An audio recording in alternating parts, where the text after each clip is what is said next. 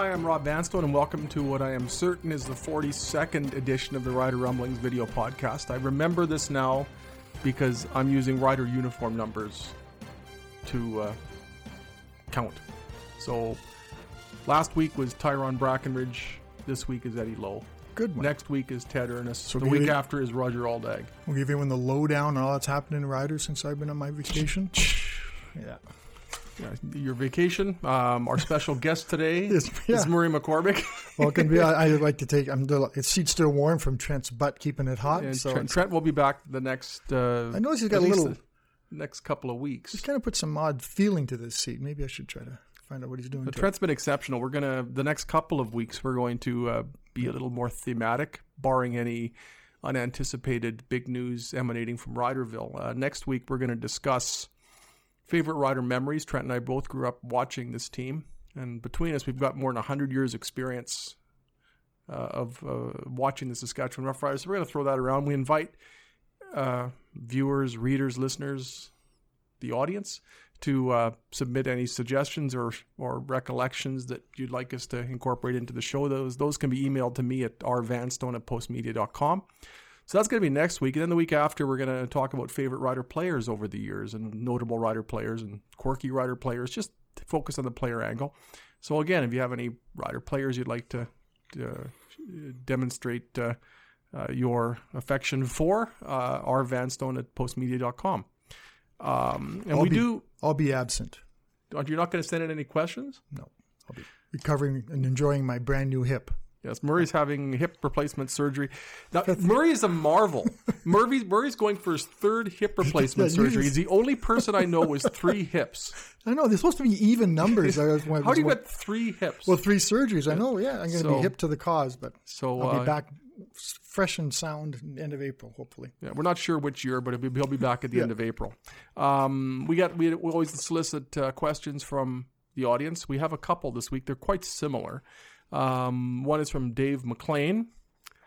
Notice, the information transmitted is intended only for the person... Oh, sorry. Oh, that was hi. Yeah, I get those ones too. Hi, Rob. Hi, Dave. Do you think Weston Dressler is somebody that Rough Riders would be interested in bringing back given his free agency status? The guy is dependable in so many ways, which echoes the sentiments of one Kevin Ellis. Hi, Kevin, who is wondering about Weston Dressler and the thoughts on him possibly returning to the Rough Riders. And he also said, and now that Chris Jones is gone, it was tough to see the big 5 of Dressler, Chick, Durant, Getzlaf, and Bag get treated the way they did, being shipped out of town or wasted away on the bench.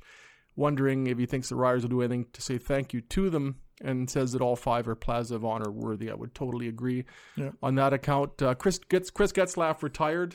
And the Riders did it up really nicely for him. I wouldn't be surprised to see Darian Durant eventually sign a one-day contract with the Rough Riders and retire a Rough Rider. I could see that happening with Weston Dressler. I could see that happening with John Chick. And I'm sure when Rob Bagg retires, and I know he still wants to play, they'll do something nice for him too. It's an elite 5. So Kevin and Dave both want to know about Weston Dressler. So do I, Murray. Oh, geez. Answer the Weston Dressler question. Well, I guess because we talked about this last before I went away, we talked about how important Weston Dressler was to the Winnipeg Blue Bombers when he was on the field. They were 5-0 or something like that. Some incredible. They only lost one game in the regular season when he was on the field. Yeah. They lost the playoff game as well. So he can still play, but I just don't see him being in the Riders' plans. For some reason, I don't know why. I just think they're going to be going youth. Got him get younger. They already got a couple of 30-something receivers that are providing the leadership stuff. Like you look at Naaman Roosevelt and Manny Arsenault if he comes back. Corey Watson's throws 35. Yeah. So you really, how do you fit? And I don't mean this disparaging. You don't know if Arsenault's going to play. Yeah, and I don't know how you could disparage about what Weston Dressler's done, but don't they have to get younger? And I know everyone's heart's behind Weston Dressler, and I've always said I've never seen a guy practice harder than Weston Dressler, and it still goes to this day. Every rep, every moment he was on the field, he worked his butt off, and I've always admired him from that. But I just don't see room for him in the Riders right now. Isn't he better than what they have, though? That's true too, but don't you? But you have to find something better and younger. I think this 30-something movement just isn't quite cutting it. But if you look at it, though, that's the direction they're going. I know. If you look at their free agent signings, by and large, they're signing older players. So why would they draw the line in this case when they haven't drawn that line with Naaman Roosevelt, Manny Arsenault, Micah Johnson, Zach Collaros, Corey Watson, just because it Am just I doesn't missing any 30-plus? And it just doesn't seem like something they do. But I'm not saying it's never going to happen. I just think I'd be surprised. I think we would have done it by now. It's been a month, and that's what surprises me is that nothing's happened with Weston Dressler since in a full month since the free agency period began. Yeah. Have teams reached out to him and expressed an interest? Is he pondering retirement? He doesn't. We don't really know. No, and it just. And you've tried to contact him several times, and it hasn't gone anywhere. And maybe he's making up his mind. Like Weston's, trying to decide. I wish it'd be nice to have him back. I think they'd add something to it, but I just don't know if he's in their plans. And I can't say the definitive reason why, other than that they got to get younger. They've got to start rebuilding and reloading with younger, better receivers and what. And they've got some. Yeah, Kyran Moore looked okay last year. KD Cannon showed in a few cameos that and Shaq Evans. Could be Shaq Evans. Had 785 receiving yards and no touchdowns, which is the most yards by a receiver in league history without a touchdown in a season. Wow. And Jordan Williams-Lambert, could be back, but maybe not till September, I would think what's going to happen with him. But so they do have some youth there. It'd be a nice move to appease the fans. I think it would go another one to say it on a good signing, but also the fans who are knowledgeable say, you got to go a little younger. So, but again, that's what they haven't really shown an inclination to do. So one thing I think that might be an issue maybe with Weston Dressler is that the last few years there have been injuries, and they haven't been injuries severe enough to warrant his going on the 6-game injured list, which means if he misses a game or two here and there, he's not gone for an extended period, but you also can't put him on the 6th game and hide the compensation or shield it from the cap. So if you've got somebody who's injury prone, whether it's Weston Dressler or somebody else, and they miss a game here, a game there, a game there, you still have to, unless the injury is of a severity that forces them to miss a third of a season or thereabouts, you can't 6-game them. No. And that becomes a bit of a problem, and especially for a player who's getting older. I hate to say injury prone with Weston Dressler too, but he has had pretty traumatic injuries in his career and have forced him to miss time. But not with Saskatchewan, other than the 09 season, when he hurt himself against Toronto late in the year. And that's one issue that's never really been talked about much, but probably deserves more attention, is how the Riders have done in the 2009 Grey Cup if Weston Dressler played in it. Yeah. Yeah. That and it was only a 1-point game. What kind of difference would Weston Dressler have made? I think he can count. Maybe, So maybe. Sorry, that's too soon. So it's that one will always be a raw nerve. And if you ask him about 10th anniversary is approaching of that. No, you talk about favorite Rider memories. I hate to say it, that's one of mine. The 09 Grey Cup. It really. I know the winning is the big one, but that one, just as a reporter and as a journalist and everything, you follow the thread of the team, and they win the Grey Cup. And then they lose the Grey Cup. And there's never been an angle quite like it. I know. We're all going like, how does this happen? I know it's maybe not a favorite memory, but it's one of the most vivid. It's an enduring memory. It's one I'll never, ever forget. And whenever I do retire, it'll be someone say, vivid memories. It's that night in that press box. And we're all going, it's through. Yes, Riders win the Grey Cup and only my 2nd year on the beat. And then they lose it. And for that 35 seconds, or however long it was. It wasn't even that. It was as long as it took a lot of the players to go from the sidelines to about halfway toward the hash marks, and then come to a screeching halt when you see that the field is littered with flags. Yeah. And what still bugs me about that game? I go on my tangents on this thing, so I'm going to do this one more time. They called a timeout right before the Louis Sakota 59-yard punt. Mm-hmm. And it was the Riders' final possession. And first down, they tried the predictable run to West Cates. It went nowhere. 2nd down, they threw a short pass to Rob Bagg, who was hit by Chip Cox and suffered a broken collarbone. So then on 3rd down, before they punted, they called a timeout. Okay. And then Louis Sakota lets loose with a 59-yard punt that's fumbled, almost recovered by the Rough Riders. Yeah. Montreal marches down the field, gets a field goal. The whole thing happens.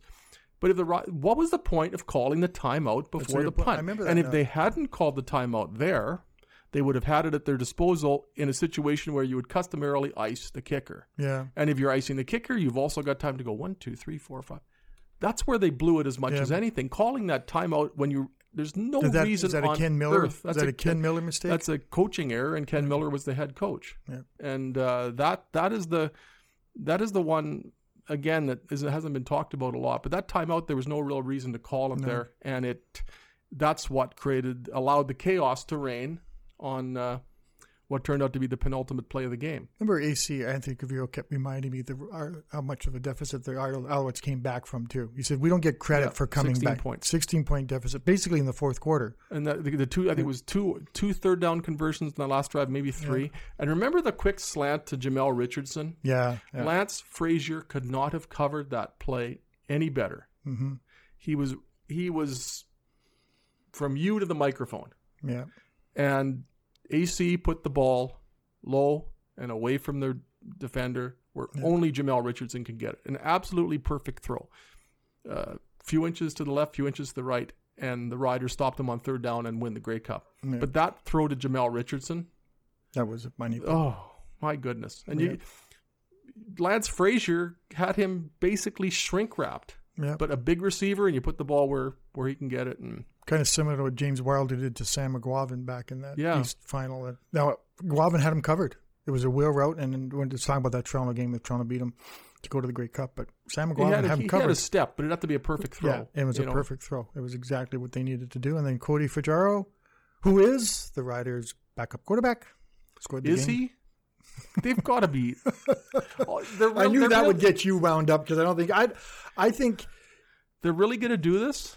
They think they would have signed someone. I think Kevin Glenn doesn't sound all excited. I don't know who's going on with him either. But who else is there? Do you bring in a guy like Kevin Glenn or? I would. Yeah. I mean, Zach Collaros. You've got the concern a year ago was about his susceptibility to injury. Yeah. Concussions was a concern, and nothing that happened last year enabled that concern to disappear. In fact, it's only a greater concern now, and they don't have a proven safety net behind him. I know. That's Cody. Didn't we start the off season with this conversation? Yeah, it's been. Didn't we talk about that all season? Rewind to Rider Rumblings number 30. What? 34. All of them. Like Rider Rumblings number George Reed, and we're probably. It's one of those things. I say people when I was talking about all the good things they've kind of done this off season. They still didn't address the quarterback position, and it's probably going to be Chris Jones's legacy that the quarterback position may be the one that keeps holding these guys back. Yeah, he did not leave the cupboard full of options there. I know. At the same time, he got the best quarterback he could at the time last year, and we've been through this many, many times. But the guys didn't want to come here and play for $780,000, which is kind of what Bo Levi was thrown at, some of that area, over $7. So if the guy don't want to come here, you can't make him come. So I don't know what they do to get a better quarterback and building the team, finding a quarterback and developing one. It's almost like a crapshoot now if they get that. The thing is, if there's a year to do it, this is the one though. You've got a new GM, you've got a new coach, you've got a new order, and I think you have a bit of a honeymoon. If you were to invest time and resources and patience in developing a quarterback, providing you have the quarterback who's worth developing, yes, I think people would buy it. And if you have to endure some lumps along the way, so be it. But what's happened with bringing back Zach Collaros is, I think it's kind of eliminated part of the honeymoon period. Yeah. I mean, the thing is though, the case for Zach Collaros is, you look at the game again in Calgary last year when he played tremendously. He never got the chance to go to Calgary again. And he didn't get a chance to go to Calgary again because he was hurt for the game against BC, and Brandon Bridge was awful. If they win the game against BC, against Winnipeg, and if they have Zach Collaros, they probably win that Winnipeg game. Yeah. A wide open Naaman Roosevelt is not going to get missed by Zach Collaros. So he didn't get that second chance to go back to Calgary, and that's where he played, I think, his best game as a Rough Rider. So the positive, and a lot of the times been accentuating the negatives with Zach Collaros, but that's on me largely. But that's what we do. If you look at that Calgary game, if he can replicate that, man, that's asking a lot for him to do, and then stay healthy. But he's shown he can do it. There's all that buts and stay healthy, and then he do things. And as I mentioned in his presser, if he looked happier, maybe there's less pressure on him. And there's always pressure on quarterbacks. I don't mean that in the pressure in the sense of it's weighing him down, but there's less. expectation. No, there's expectations on him too, because they've got a pretty good defensive team and special teams that can get somewhere if the offense can go somewhere with the quarterback. It's been so quiet lately though, and I know it's just because it's quiet doesn't mean they're not doing anything. There's pro days all over the states right now. There's pro days in the state in Canada. The scouts are all over trying to find these guys, trying to find their next player. So it's kind of it's a busy season, but it's quiet. But maybe we can talk about the CBA talks started yesterday. I know you were probably dancing on the ceiling to hear that they actually started to talk. Jets. Go Jets, yeah. I mean, are you optimistic about these first 2 days of talks? One day. You know what? It's a weak union. It's historically a weak union. It's structurally a weak union, systemically. So ultimately, the CFL will get most of what it wants. And plus, there may be some olive branches thrown in the direction of the CFLPA, but it's not a strong enough union to withstand a protracted, to even initiate, let alone withstand a protracted. But Randy Ambrosie and the Go-To Governors had a brilliant negotiating move when they said no signing, no off-season bonuses. Like, what a way to make these guys all of them are struggling, except the quarterbacks. But even they need their money in the off-season. What a great strategic move. Like, and I'm not saying it in a great sense. Somewhat inflammatory, though. Yeah, it is. But it says, this is what it's going to be. We're not going to give you our money to have you guys go walk out of training camp or get locked out. So but it creates the urgency. Yeah, so they had to do that. That's the only thing the owners could do. And I know great makes sound like it's a good negotiation move. And that's what this is labor. This is not just football. This is labor. And I think Randy Ambrosie knew what he was doing. Or I think it was Jeffrey Orgeman who started the wheel rolling on that. No, I think that was Ambrosie's baby. Yeah. The thing is that the players found the current CBA so horrible, they could have decided not to sign without signing bonuses. But so many of them have gone ahead and done so. Yep. And that to me demonstrates that there's just not going to be a lot of staying power with any sort of militancy. I don't know how, and we talk. What is their power? They can't play and they don't get paid. They don't get paid for training camp anyway. Yeah. So the fact they missed training camp is not going to be a real hardship for them. No, and that's where they blew it last time. Look at the exhibition season. The teams get the revenue from exhibition gates. Players are paid nominally. So at least make the teams feel the heat by costing them an exhibition gate. Yeah. But they never even allowed it to get to that point. There was nothing even hinting at brinksmanship. But, when you're listening to and reading this stuff about the CBA and stuff, it doesn't sound like things you're walking out of camp over. No. Better benefits. Yeah, okay. But you're going to not go to work because you don't have better benefits. Are you going to be a guaranteed money? Is it that important? It's not part of football. I don't know how you change the not guaranteed money rule, but I mean, negotiate it. It's already there. It's the guaranteed money is the signing bonus. Yeah, if you've got a good agent or you've got a good career and a good reputation, you'll get that upfront money. Look at all the money that Zach Collaros is guaranteed $175,000 as soon as they reach a CBA. So there are guaranteed contracts in the sense that there's a signing bonus. Yeah. You look at Kirk Cousins and his contract is guaranteed forever. But I mean that's an exception in football. But the key is going to be get your signing bonus, get your upfront money. You're not going to get guaranteed contracts in the CFL. You'd have to go to the absolute. And I don't even know how they can raise the salary cap that much. Like they know there's TV money there, and they talk about $70,000 a year, but that's a big bump. And that's asking, where's that money going to come from? It's going to come from the veterans, and so the veterans aren't going to. They're not going to sell out themselves for the sake and of young players. It's a problem with all sports. The veterans aren't going to sell it to this unproven rookie to come in and make more money. We give away my money, which makes sense.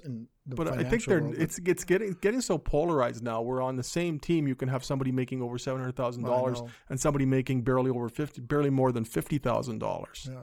That's and for a ridiculous. First-year Canadian kid out of college, a $50,000 salary isn't bad. If you talk to people in accounting and all these other regular world jobs, they would take a $50,000 a year salary in a minute.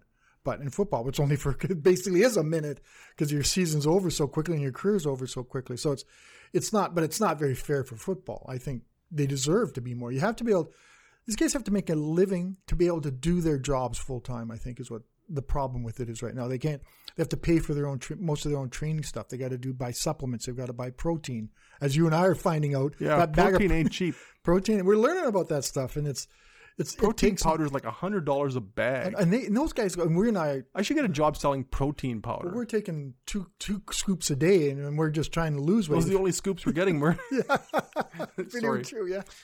But, it costs money to play football. And these guys are putting in all their time and all their efforts in the off season. I know if you sign with the Riders, you have one of the best facilities and you have all the options and everything available to you. But if you're not signed, where's Weston Dressler going? Level 10, I guess? I'm assuming he's working out there. Yeah. And he's such a good guy. I don't know what they charge. But it costs money to play football. And if you're making $55,000 a year. And it also costs you. And you haven't had a check since November last playoff game. It also costs you time in your 20s and even into your 30s when you can be establishing a career outside of football. Yep. So when a lot of the people you went to college with are 8, 9, 10, 12 years into their careers, you're in your 30s or late 20s and trying to play a bit of catch up. Yep. If you're a good player and you've got a good name, that'll stand you in good stead. But if you're number 44 on the roster, I'm not talking about Roger Aldag. I'm talking 44 overall in terms of depth chart. Special teams players. You're not going to be able to parlay that into much, and to what extent are you preempting the rest of your life? A guy like Patrick Lavoie, like he's played along, but he's pretty smart, pretty intelligent guy, and he's going to go on to something in his career. But he's starting 9 years behind everybody else. Yep. And just have the joy of playing football. I don't think he makes big money either. It's just going to be, as you said, I think you touched a little bit about it. I wonder what the players say these $700,000 salaries aren't going to make any difference in the locker rooms, but they got to make a difference in the locker room. Like if you and I'm looking over and you're making 10 times as much as I am. I am. I know, but you're better than I am. So the thing is, though, it doesn't bother me. Whether you're a $55,000 a year player looking at somebody making $500,000, $600,000, $700,000, is it any different? If I'm looking at somebody in the same locker room making 10 times as much as much as I do, what's the difference if he's making 12? Yeah. It's still you're still looking at an exponent when you're comparing the salaries. Mm-hmm. So I just think it's created a weird. Can he help me win? You and I. If that quarterback can get me a Grey Cup bonus, that's fine. Ride those coattails. The bonus is the bit, but we've never seen this sort of explosion in all teams with quarterback salaries. There's usually one or two. No. Yeah. And what's going to be interesting now is the salary cap has never really been tested like this as far as the sustainability of compensation. To that extent, the ceiling was $500,000 or $600,000. Teams have shown they can win a Grey Cup while paying a quarterback that much, or be very or put a good team on the field at the very least while paying a quarterback that much. But to what extent does a $700,000 salary affect the rest of your team in terms of its construction and its performance? That extra $100,000 hasn't been tested, and that'll be interesting to see. To what Calgary has never had to push it that much with Bo Levi Mitchell. Yeah. Now, how does that affect the rest of their roster? You've talked about in your columns. Did Zach deserve the money he got for last year? Would you have?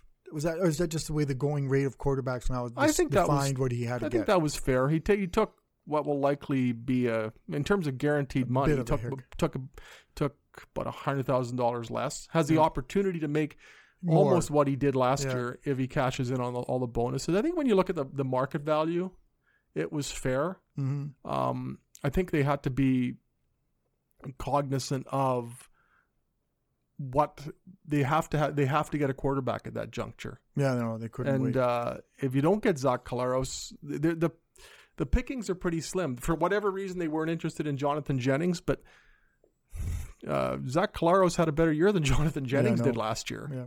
As much as it's easy to pick holes in Zach Collaros' game, and if you look at Jonathan Jennings, he had Brian Burnham to throw to. I think they had a better arsenal in BC than they did in Saskatchewan. So I think it was a fair deal. Some people have said, well, I think he's making too much. Why didn't they just sign him for like $150? Or he wouldn't have come. He wouldn't have come. No. He's the starting quarterback. That's the thing is, he is the starting quarterback. And the starting quarterbacks get paid, maybe I guess we could say $400,000 a year now. Is that pretty well the going rate? Yeah, if he performs well. Yeah. He's got to perform well, yeah. They'll be able to accommodate that within the cap, and it gives them some flexibility. And they haven't spent any money on a backup quarterback in terms of a significant salary. No. So if you look at what they're paying the quarterbacking position now, it's pretty low. I'm sure if you look at Ottawa and Jonathan Jennings' salary and what they paid to re-sign Dominique Davis. Ottawa's paying a lot more money for quarterbacks than the Rough Riders are. It's interesting. Maybe can we lament the loss of CFL week, which probably wouldn't have been around this time? That was a fun week. You know, that was the first week. Yeah, and it's because of the bargaining. And you couldn't really ask the players to come and sell the league when you're saying, no, we don't want you. We don't want you guys to take money. So that was a good, and it kind of what happened about this time of year, maybe another week or two, but it was a fun time, lots of exposure for the league. We all, post media went big time on it. We all were over there covering, which we all went to the CFL meeting. So I miss that. And I'm going to lament the loss of the trial camps in Florida. I felt I did my best work down there. I really think in a lot of things, I'm looking at you, Randy Ambrosi. You've taken away what was really a great opportunity for me to cover the league. Thing is, though, why didn't they? Sorry. No personal agendas here at all. No, not at all, no. Why didn't they just get on this earlier, get it done, and then you've got a CFL week, and you've got ways to you talk so much about markets in this league that need some, not you specifically, but in general, there's markets in this league that need bolstering, and they're impeded in terms of promoting their product during the offseason because the players have been instructed not to go out of their way to help sell the teams. So, get the deal done. Everybody's happy, and then you can have a CFL week. It's a great marketing opportunity for the league. You can get your players out there as opposed to this blackout that's in effect right now. How is that helping? Season tickets aren't sold during football season; they're sold now. Yeah. So get the deal done. They've known about this deadline for 5 years. Yeah. Why are they only starting to talk now? It's absolutely ludicrous. I don't know. Excuse me. Sorry about that. Yeah, no, it is crazy. Once the Winnipeg Jets protein powder? Crystal Light. Oh, Crystal Light too. Pink lemonade. No, thank you. But 10 calories that's preserving. My best. I know it's my favorite kind. Isn't Crystal Light good? Pink lemonade? Are you a pink lemonade guy? You can go my pink lemonade and lime. That's all I have in my cupboard. Mary drives Mary and nuts. So. I just discovered this. My trainer, Michelle Burns, I told her water was, as much as water is a very popular item, I was getting sick of just plain water. And she said, get some Crystal Light. Yeah. Can we get Crystal Light as a sponsor? 10 calories per serving. I can show you in my pantry. There's a spot about this long, and it's all Crystal Lights.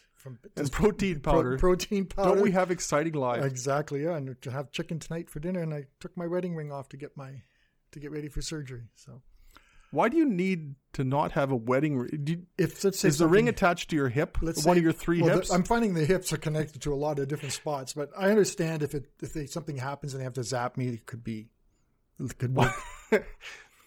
Why would they have to zap you, and with what?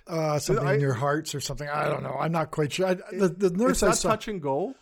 Well, no, it's not my surgery, but I couldn't. Are you okay? I'm fine. I'm going to make it through. Better than now. But that's why the nurse kind of suggested I didn't have to do it. But she said it's better to have it because I know another surgery I'm facing, I had to remove it. So, goodbye. I'm still married to Mary, and she's still the love of my life, and I can't remember last time. She and the Crystal Light. The Crystal Light, yes. As I said, I'm kind of straying off the topic, but I can't remember the last time I having my wedding ring on. So it's been a bit of an adjustment to that. Rob, what are the Riders going to do the next couple of weeks? We're going to see anything? We're just going to be there's a Heritage Hockey announcement coming up, and then there's... Yeah, there's an announcement Friday in Regina. Some more details regarding the Heritage Classic to be played October 26th at Mosaic Stadium. So I'll be interested to see if... in the weeks ahead, there's any more talk about the NFL exhibition game that could be held in past mid-August at Mosaic Stadium, Raiders and Green Bay. Yeah, August 17th, 18th, sort of thing. But there's also that big concert coming too, so I wonder if that affects things. And the rumblings are it's Garth Brooks. I don't know if you've heard those too. I think John Gormley's putting that out there. Am I going to see I saw Garth Brooks in Saskatoon, and he was awesome. I don't know if I'm going to shell out bucks to go see Garth Brooks. You know who you got to go see? Who's that? Benny Green. He's playing at the Regina Jazz Festival in June. Benny Green's one of the great jazz pianists in the world. He's coming to Regina. Benny Green is 49,000 times the musician Garth Brooks is. All right. You know my opinion of jazz, though. Jazz is wonderful. It's the best musical genre. Benny Green, you have to go to Benny Green in June. Benny Hill? I'll even buy you a ticket to expose you to the great music that is the incomparable Benny Green. Because we're going off totally on tangents and not related to football. I went to see the Leonard Skinner concert, and Randy Bachman just blew me away. He was 75 years old, and he rocked out for an hour, and you forget his library of songs and how he can rock, and you just went.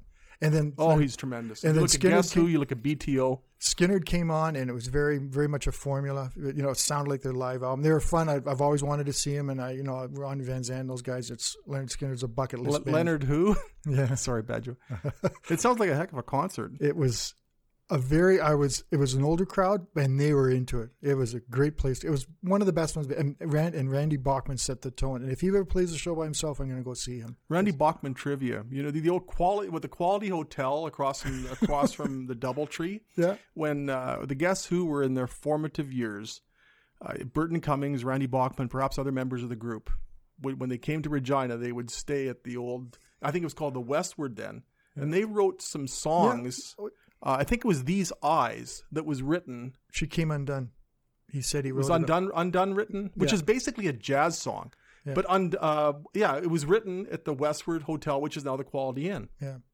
He said he wrote that song there too. So he had very little chatter, but boy, he sure played so. And so did Leonard Skinner. Musician. Leonard Skinner they're tremendous. When they do back-to-back Sweet Home Alabama and Freebird, my daughter won't let me dance to Freebird at her wedding, but maybe one day. Well, you got 3 hips. There should be lots of gyrating with the tune with 3 hips. Yes. Anyway, it's finally, as I said, my hip has finally come in. So before we could discuss the Lavalin scandal. We could discuss the CNIB scandal, but we've gone on enough tangents already.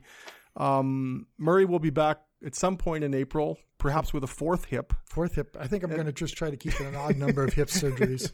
I wish you all the best in recovery, and I hope the podcast recovers as well. I'm wishing my surgeon the very best. He's the one who needs all the luck. I'm just going to be sleeping. You should have gone to see Bryan Adams, Cuts Like a Knife. Oh, that'd be good. Isn't that clever? Oh, yeah. Do you want to send us off? Sure, I'll send you off on this because I won't be answering any questions. You can send some questions in, Murray. You're going to have all this time, all this idle time. Please rate us on iTunes and leave a review. It helps us grow the podcast. If you'd like to send us a question, you can email Rob at rvanstone@postmedia.com, and we might read your question on the show. If you want to know how to spell that, it's rvanstone@postmedia.com. And we would look forward to many, many questions. I have a feeling once the season gets going again, we'll get more questions. We'll get more questions. And if you have again, if you'd like to send along some favorite rider memories or recollections of a favorite player, and that can be a current player, so I guess there wouldn't be recollections, feel free. rvanstone at postmedia. I always bungle this. I know. Hey, how about it's my own address and I can't get it right. How about a shout out to Ben Hebert and Colton Flash? rvanstone at postmedia.com. Yes, both of them look like football players. Man, it's funny, Ben Hebert was a football player. When he was named the top lead by TSN, and I kept thinking he changed the game. Like he went from these leads were always a little bulkier, but he went to weightlifting to linebacker shoulders to leaning on the broom to the tick shots. He was very deserving of that honor, and good for him. And Colton Flash, Saskatchewan curlers are winning Briars. They start winning over Saskatchewan. So that was a good move for Colton Flash, a good young guy. That's so pretty cool to see them. But at least the Guess Who wrote some songs in Saskatchewan. That's true too. Anyway, they took care of business. For the multi-hipped Murray McCormick, I'm Rob Vanstone, and we look forward to. I look forward to having you join me and Trent Fraser for the foreseeable future until Murray returns in his immaculate form. Thanks for being with us, and we'll talk to you soon. Take care.